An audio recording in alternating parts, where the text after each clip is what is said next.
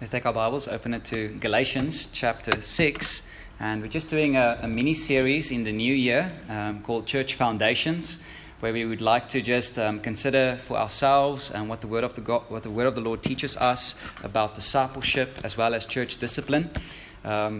Really strong foundations we ought to build our Christian lives upon as we study the Scriptures, and then we'll return to the book of Ephesians as we move our way through that book, chapter by chapter and verse by verse. So this is a part 2. So if you've missed last week's sermon on carrying one another's burdens and what that means and how that looks like, make sure to listen to that on the website. Today we're going to focus and zoom in on verses 3 to verse 5. But let's read the whole text together, Galatians 6 from verse 1. And this is the word of the Lord. Brothers, if anyone is caught in any transgression, you who are spiritual should restore him in a spirit of gentleness. Keep watch on yourself, lest you too be tempted. Bear one another's burdens, and so fulfill the law of Christ. For if anyone thinks he is something, when he is nothing, he deceives himself. But let each one taste his own work, and then his reason to boast will be in himself alone and not in his neighbor. For each will have to bear his own load. It's the reading of God's word. Let's pray. Father, we humble ourselves this afternoon before you. We ask you for your Holy Spirit to search us this afternoon. Lord, show us our pride. Show us the true state of our hearts. Lord, I pray that as we see our hearts, that we won't despair, but that we would see Jesus and see him as our only hope. And I pray, Lord, that you would use this sermon to cut, or your word, to cut into our hearts and to humble us. Lord, we also want to just use this time to pray for Mo. And Lord, we thank you for Mo and her service to us. Lord, we know and we acknowledge that it's only by your grace. It's only by grace that she is what she is, Lord. And we pray that you would make her path straight as she acknowledges you in all her ways. And we just thank you for our sister, Lord. Thank you for her. Lord, now come and please speak to us clearly through your word. We pray in Jesus' name. Amen. So as we think about discipleship, we have seen last week that this text, Galatians 6 verse 1 to 5, really confronts us with our comfort zones. It makes us uncomfortable because all believers have a clear call in verse 2. What are we to do?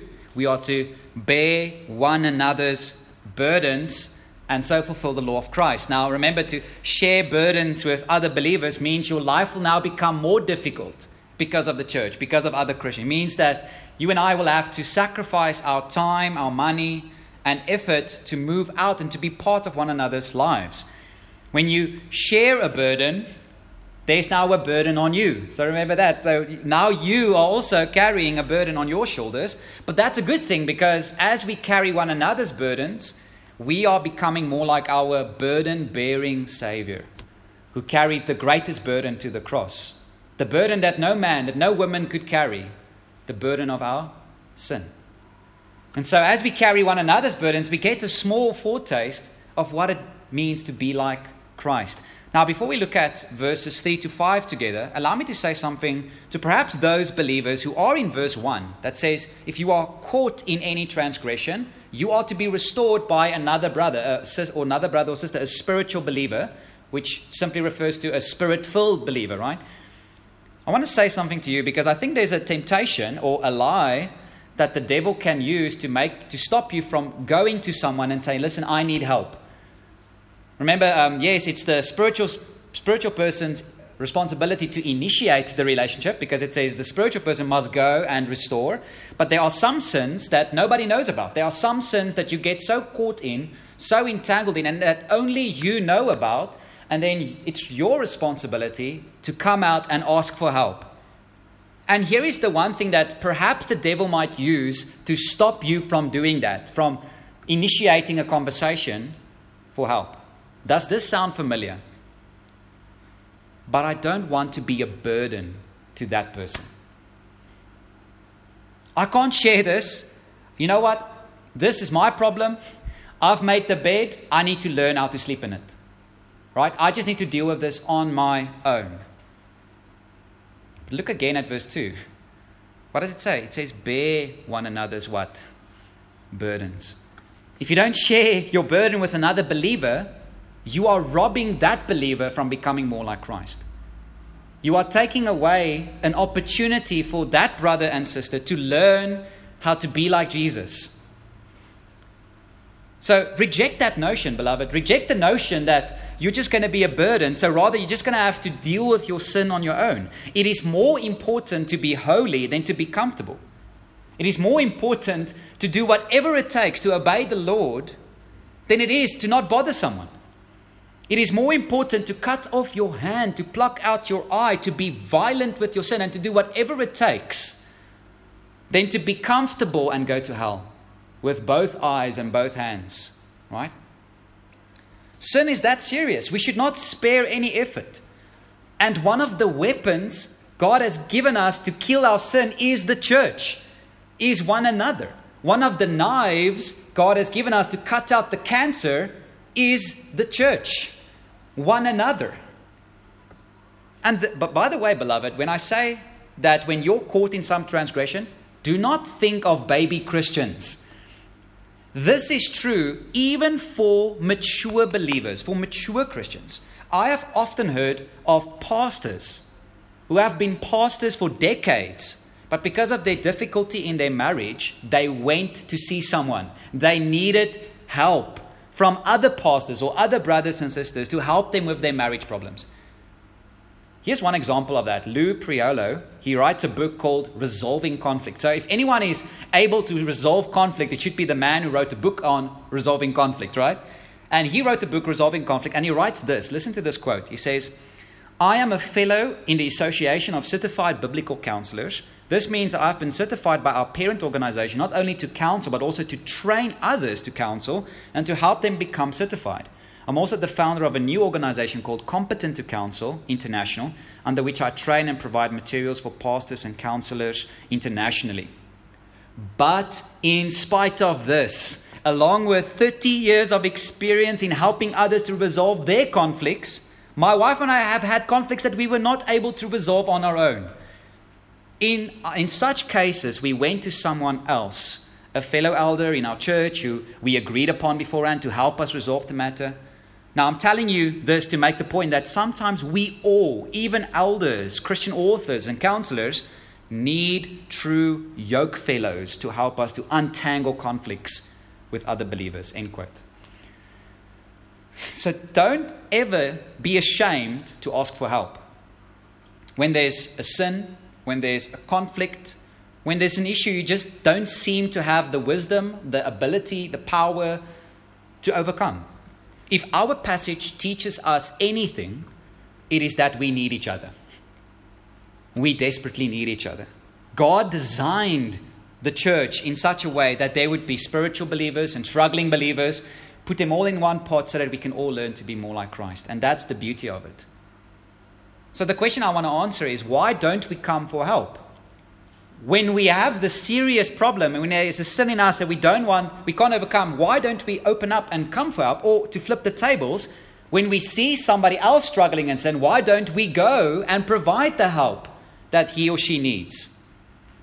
Why do we struggle to be our brother's keeper, to be our sister's keeper, or ignore it when someone stops coming to church, when someone keeps on sinning in a specific way? Why do we ignore that? Well, I think verses 3 to 5 gives us the answer. It's pride. Pride. We think too highly of ourselves. We compare ourselves with other people instead of comparing ourselves to Christ. So when we are caught in a transgression, we don't come for help because what will that person think of me? Right? What is that? That's pride. That's pride. On the other hand, when we don't go to help and we think of something like this, how could that person struggle like that? Well, you know what? That person should just leave. That person should just get out of here. You know what? I'm not going to waste my time with weak people like him or her. What is that? Pride. The same issue on the flip side. It is our pride that stops us from dealing with sin, opening up and sharing our burdens, and it is pride that stops us from going and helping other people with their burdens. And pride is such a deadly sin because it's the mother of all sins, and it can dwell within you without you even knowing it. And here's why. Proud people think they are humble. Let that sink in. And humble people think they are proud. That's the truth. That's why pride is such a deadly sin, because you are tempted to think you are not proudful. Pride is an invisible cancer. Pride makes us feel we are okay to live a hypocritical life, to live a double life, when we're not okay. Pride makes us more aware of other people's sins, other people's failures, than our own sins and our own failures. Pride makes us unable to deal with conflict or to ask for forgiveness. For example, this is a very common way we tend to deal with our conflicts. When someone confronts you with sin or with a confrontation, you say, "But you're not perfect either." That's pride manifested, right? It tempts us to exaggerate the facts. Well, I'm never late. I would never do that. Or I never act or treat you like this. Or you always do that. That's an exaggeration. It tempts us to justify our sinful behavior on something else. But that's just the way I am. You'll just have to deal with my personality. Or you won't understand. I just had to do it. I had no other option. Or if you did not push me so far, I would never have done that. Now, I'm not saying these things to just make you feel bad, or exempting myself as if I've never done any of these things or said these things. But I want to help you see we all have it. I want to help you see that this is our problem. But healing and grace and forgiveness comes only when we acknowledge it, when we say, acknowledge the pride that's already there. Listen to another quote from Lou Priolo. He writes, "A humble person, on the contrary, realizes that he is a great sinner, capable not only of doing wrong, but also of being blinded to the sin about which he is being confronted about." So when someone confronts you and you disagree, humility says you might be even blind to the very sin that someone wants to correct you in. And you, instead of responding to the person's attitude or how the person treated you or even corrected you, you ask, "God, what do you want to teach me through this person? What do you want to tell me through this correction?" Even if that person had a bad attitude, right? Even if a humble person receives correction. On the flip side, listen to Proverbs 9, verse 7 to 8. It says, "Whoever corrects a scoffer gets himself abuse, and he who reproves a wicked man incurs injury. Do not reprove a scoffer, or he will hate you. Reprove a wise man, and he will love you." So here's a simple test. How do you respond when someone corrects you? What is your default response when someone wants to help you improve or shows a sin or issue in your life that's not right? If you can, try to think of the very last conflict you had, either with your wife, your husband, your children, your friend, your colleague. Try to think of the last conflict you had. How did you respond? Here are common ways our pride will manifest in conflict. Think about pouting, crocodile tears, or self-pity. That's pride. Or what about giving someone the silent treatment? Someone has hurt you, and now you are saying to that person, "I'm not talking to you anymore." Do you know what's the biblical word for passive aggressiveness and the silent treatment? The biblical word for it? It's called vengeance. Vengeance. I will take vengeance on you. I will punish you for what you have done to me. And I will do that by doing nothing. I will do that by ignoring you. I will hurt you because you have hurt me. I will not talk to you. That's vengeance. That's pride. Blame shifting. Blowing up, screaming, yelling, slamming doors. And we could go on. The list goes on. But do you see how deadly pride is? Pride stops our growth. Pride stops us from coming to Christ. Pride kills your sanctification. Pride will drag you to hell because the only people God can forgive is the person that acknowledges he or she is a sinner, because James 4 verse 6 says he gives more grace. Therefore it says God opposes the proud, but he gives grace to the humble. The proud will never seek for Jesus because they don't need him. They don't need forgiveness because they don't think they've done anything wrong. The proud will never seek for help because they can just fix themselves. They will just self-help. They'll just exert more willpower. They will just pick themselves up and dust off their shoes, and then they will do it the next time. But the Bible says something different about us, which is humbling. We are dead in our trespasses and sins. We are unable to please God on our own. We are children of wrath, like the rest of mankind. You need a new heart. You don't just need new makeup, you need a resurrection. That's what you need. And there's only one who can do that for you, the Lord Jesus Christ. Only Jesus can take that heart and make it humble and make it soft. And even for us, Christians, even for us, even though we've been born again, even though we have the Holy Spirit, even though we have a new heart, Jesus as well said, without me you can do how much? Nothing. So even in the Christian life, we are utterly dependent upon the Holy Spirit, upon the Word, upon Jesus' prayers for us. And that is what God wants for you this afternoon, to humble you. And that's the greatest gift he can give you, because as he shows you your pride, you will be able to turn to a Savior, to cry out for his grace, and he will give it. So here's the thing you should not do. Don't say, I wish somebody else could listen to this sermon right now. I wish that person could be here right now. Don't do that. That's a temptation as well. Just ask, Lord, what do you want me to do? What do you want me to know in this? Don't think of anybody else except yourself. Searching your own life for what the Holy Spirit wants to work on. Remember the outline of our passage. So verses 1 and 2 is about sharing burdens. It says in verse 2, we are to bear one another's burdens. But in verse 5, he almost switches and says we are to bear our own load. So there are burdens to share, verses 1 and 2. And there are burdens to keep, verses 3 to 5. And the burdens to keep are the burdens that will humble us. And that's the second point we are going to consider together. The second point is burdens to keep. His verses 3 to 4, which will humble us so that we will restore one another with gentleness and with humility. And as we look at each verse, it's clear that each of these verses, verse 3, verse 4, and verse 5, represents a specific mindset, a kind of mind. It summarizes that. So verse 3 speaks about the proud mind, verse 4 speaks about the humble mind, and verse 5 speaks of a sober mind. And that's what we're going to look at today.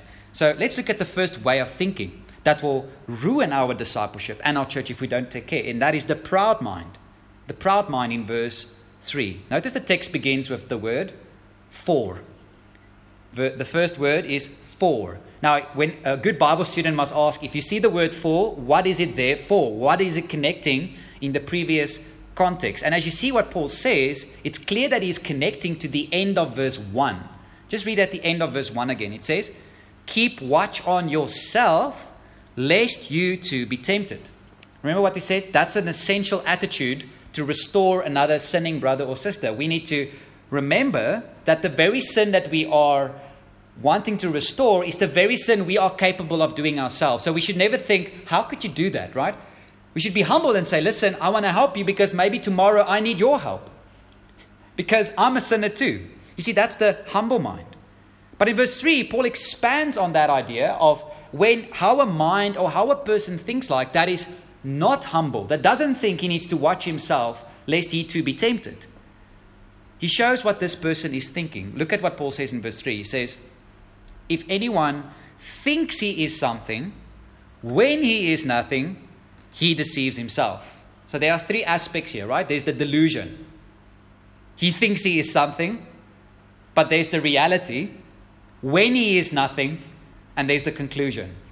He deceives himself. Now, it's important to note when Paul says this person thinks he is something, he's specifically thinking that he is something in comparison to other people. That's what causes his pride, because we see that in the contrast in verse 4. Look at verse 4. Paul contrasts this person with, let each one test his own work. You see, the opposite of a proud mind is someone that's not focused on other people's works, but is focused on his own work. And then his reason to boast will be in himself alone and not in his neighbor. So the pride of verse 3 is specifically the pride of comparing yourself with other people and then thinking you are somebody great.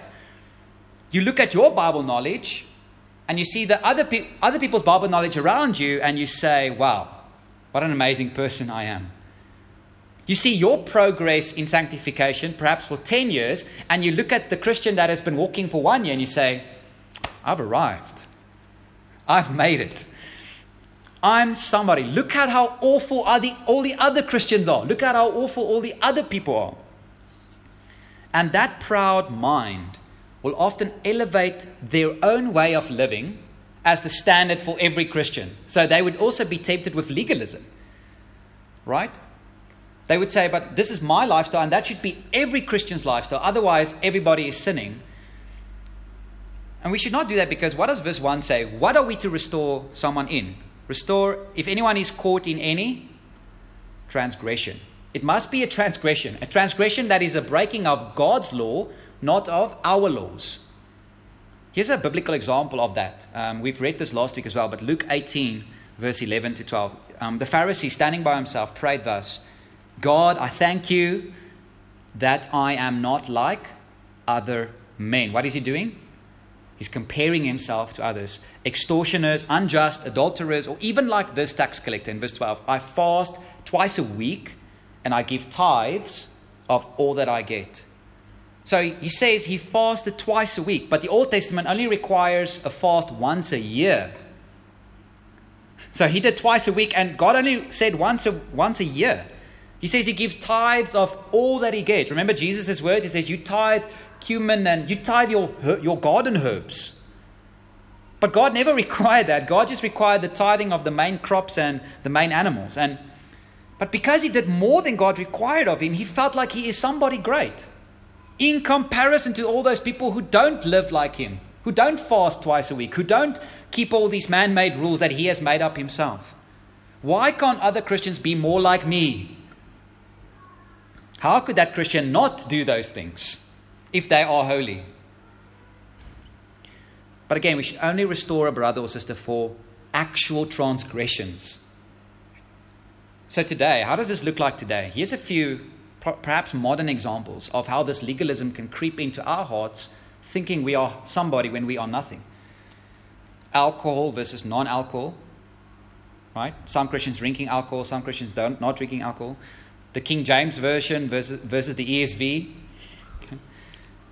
Old hymns versus more contemporary hymns or contemporary Christian music. Right? Forms of entertainment, the way certain Christians find entertainment. The way we dress. Some Christians dressing more formal, other Christians dressing more casually. The kind of car we drive, kind of vacations we go to. And here's the hot button today. Here's the hot one. Christians who accept the vaccine and Christians who reject the vaccine.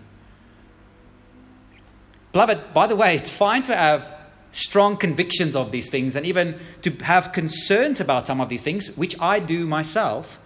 But if it's not sinful according to God, if it's not sinful according to the Bible, we should not judge our brothers and sisters. So I love Romans 14 here, because Romans 14 says there's a sin of the strong brother and there's a sin of the weak brother. The strong brother, the one who has a biblically trained conscience, who knows that they are free in Christ, they can enjoy God's gifts without feeling guilty, have the temptation to despise those who think it's sin. We as the stronger brothers must not despise our weaker brothers and sisters because they do it out of love. And the weaker brothers and sisters must not judge the stronger brothers and sisters for not doing what they think the Lord wants them to do. Do you see? So both of those sins we should be careful of. So we should reject man-made legalistic rules, but even for actual transgressions, we should be humble enough not to just go and find the first sin we see and just pound somebody. We should be slow to rebuke. Listen to 1 Peter 4 verse 8. It says, above all, keep loving one another earnestly, since love covers a multitude of sins. If somebody doesn't do something habitually, if you see someone has fallen once, you don't go immediately, because you say in love, you will cover this sin. But as Lou Priolo wisely says, only when someone keeps throwing the covers off.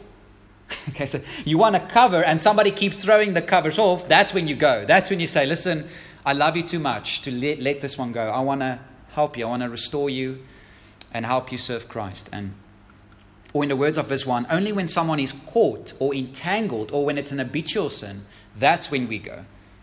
But the proud mind won't do that. Won't give that sort of grace, that sort of patience with people.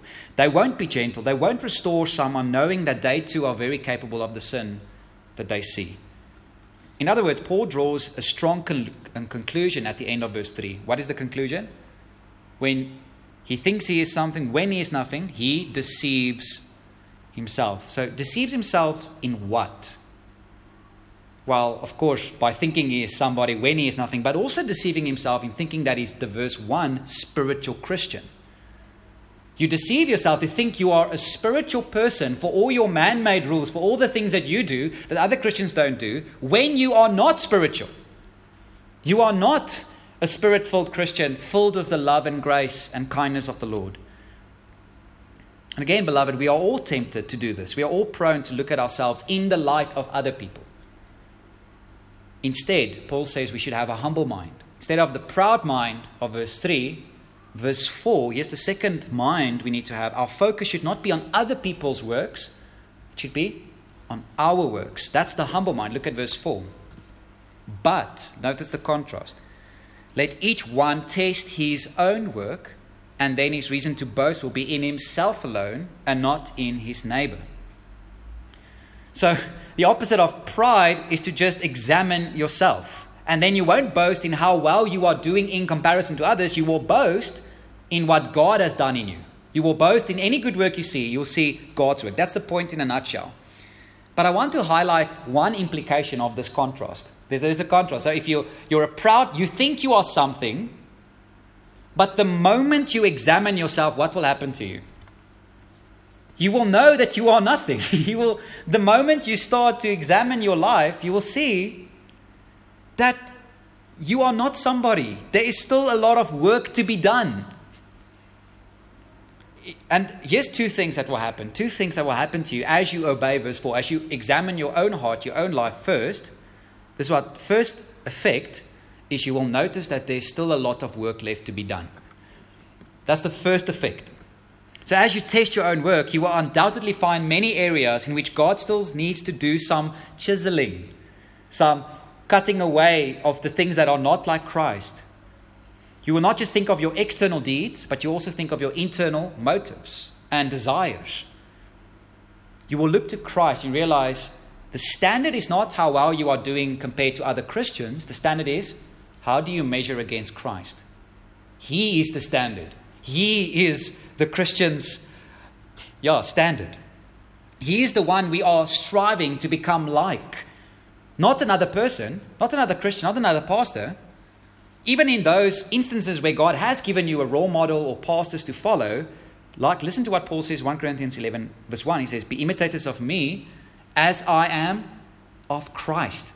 So when we imitate a role model, even that is for the sake of becoming more like Christ. And where our role models are not following Christ, we say, I can't follow you in this because you're not acting like Christ. Christ is the standard.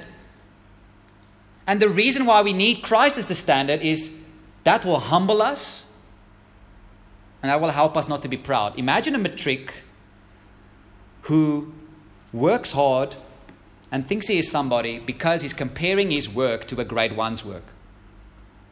He says, wow, I'm so smart. Like this grade 1 can't even read. I mean, look at me. Yes, I'm getting 20% and 30%, but I'm going to ace this book, this reading book, this person. See, what will do when you compare yourself to other people, you will result in pride. But imagine that same matric compares himself to Elon Musk. And suddenly he realizes he's a mouse. He's a nobody. He doesn't know anything, okay?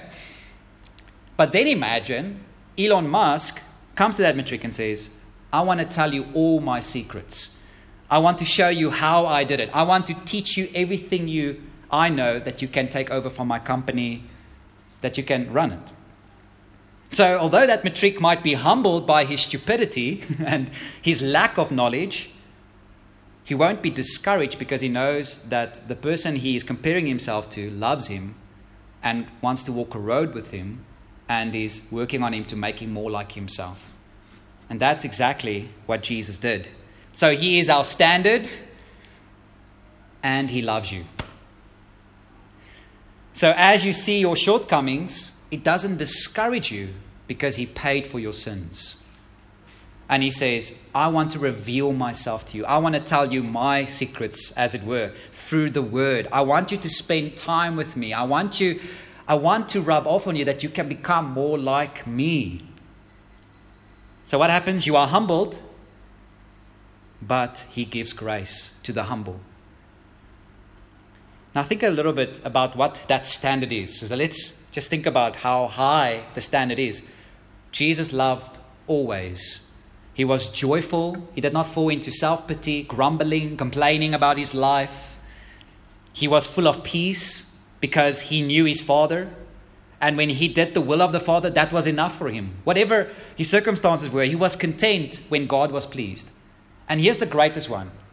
He perfectly obeyed the great commandment. Every second, every week of every month of every year. To love the Lord his God with all of his heart, soul, mind, and strength. Every moment, every day, every second he did that. And he loved his neighbor as himself. In contrast, we have not obeyed the great commandment for 1 millisecond. There was not 1 millisecond of our lives where we loved the Lord our God with all of our hearts, all of our soul, and all of our minds. But, again, that won't cause you to despair because we are clothed with the righteousness of Christ. Even though we see our many sins, we look up and see Christ crucified for us. He died for us. Our failures he has paid, and the righteousness we need before God he has given by grace. And so that's the first effect examining your own life will have. It will humble you as you compare yourself to Christ, but it will also encourage you because the one you're comparing yourself to loves you and has died for you and will bring you home. But here's the second effect. The second effect, not just the humbling, but whatever good work you find in yourself, your boasting will be in what God has done in you and not in what you have done. Just a few verses later, so in the same book, Galatians 6 verse 14, Paul makes this crystal clear, right? 6 verse 14 says, but far be it from me to boast, except in the cross of our Lord Jesus Christ, by which the world has been crucified to me and I to the world. So the boasting he does in himself is not the boasting as if he did it by his own strength and his own power. It's a boasting in the cross because the good works he sees in him is an effect of the cross. It's an effect of what Jesus has done. So the humble person, a humble mind won't look at his good works and say, wow, what an amazing person I am. No, you will look at yourself and say, what a gracious, wonderful, amazing God I serve, who forgave me of all my sins, who gave me the Holy Spirit, who gave me his word, who gave me this mind, who worked and who prepared the good works that I am doing beforehand, that I should walk in them. Do you see? And I think Paul displays this humility perfectly. Listen to 1 Corinthians 15 verse 10. He says, but by the grace of God, I am what I am, and his grace toward me was not in vain. On the contrary, I worked harder than any of them, though it was not I, but the grace of God that was with me. So Paul could say, listen, when you compare my work to the other apostles' work, I can honestly say I was working harder than any of them. Yet, not I, but the grace of God that is with me. Ultimately, any discipline, any energy you expend in your path of obedience is not you. It is his grace. It is his grace. We say that the good work that he begun in us, the good work we see that he is doing through us, is all for God. Salvation is from God, through God, and for God. All of it is for God so that he gets the glory. That's the mindset of a humble person, radically God-centered. A humble mind which doesn't compare himself to other people, but to Christ. And that person then clings to Christ as his only hope, as his only Savior, as his only grace. And so the proud mind thinks he's somebody in comparison to others, deceiving himself. The humble person looks to Christ, compares himself to Christ, is humbled by that, encouraged by that. And here's the last mindset we need, desperately need, and that is the sober mind. The sober mind in verse 5. Look at verse 5 again. It says, "For each will have to bear his own load." Now what does that mean? Again, I think there's another 4. I think the 4 connects to verse 4. Why, when it says, why should we not compare ourselves to other people? Why should we not be tempted to say, I want to see how well I am doing in comparison to that person? Is because, for, each person will have to bear his own load. Each one of us will have to bear our own load on the day of judgment. On the day of judgment, you won't be judged with how well you've done to other people. You'll be judged for how you have fared yourself. Right? So you can't say, but Lord, I did so much better than that person. I did so much better than that person. Or Lord, what about that person? That person did this in this situation. And the Lord will graciously say, but this is not their judgment now. Believe me, they will be judged. Don't you worry about them. How did you respond? How did you react? How did you treat this person in this situation? Did you obey me? Did you submit yourself under me? Did you trust me with all your heart and not lean and haven't leaned on your own understanding? Do you see how sobering that is? To realize that each one of us will have to bear our own load. We're not going to be judged for how we did compared to others. We're going to be judged for how we did compared to God's law. So there's a sense in which you should not care how other people treat you, react to you, or deal with you. Rather, your only concern must be, am I obedient to the Lord? Am I pleasing to the Lord? How do I please Him in this situation? No matter what people do, no matter what others say. We are not living for the audience of other people, but we're living for the audience of one. We're living for the smile of God. Even if everybody hates you after that obedience, you are pleased. Like the 3 friends of Daniel, right? When they've determined their course, what they had to do, they threw away all the consequences. We will not bow. Burn us, but we will not bow, for we fear God. That's the Christian's attitude, right? That's a sober mind because we will be judged by Him. That's why also we need Christ.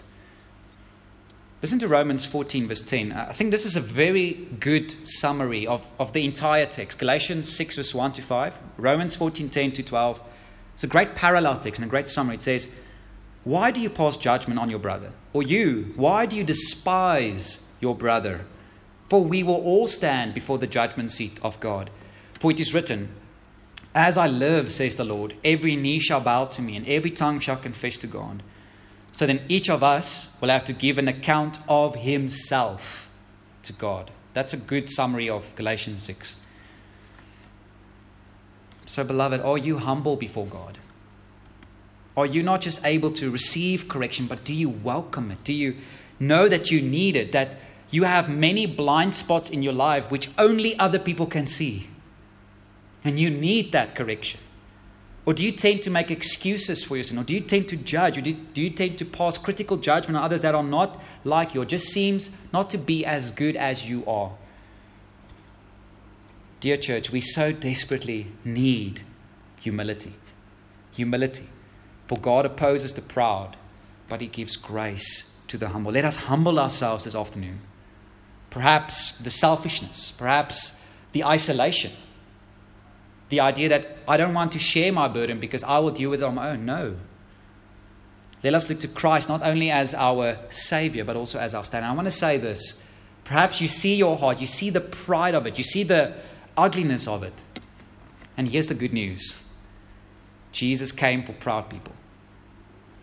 Because those are the only kind of people available to save. Proud people. He came for sinners.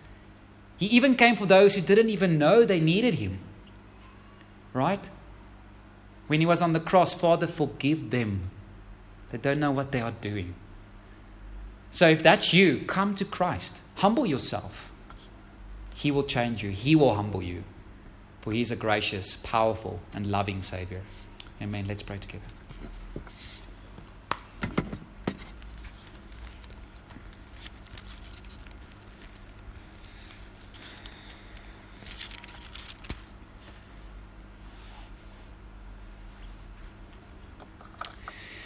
Father, we want to come to your throne and confess our self-deception, our pride. We want to confess that it is so much easier to blame shift and to compare ourselves to other people instead of comparing ourselves to Christ and to him as the standard. Lord, forgive us that when you have graciously sent people to us to correct us, to show us our sin, that we rejected it, that we often despised it, Lord. Instead of welcoming the pain, welcoming the hurt, for it will humble us to be more like Christ. But Lord, I pray for Heritage Baptist Church here, Lord. I pray that you would protect us from this one sin.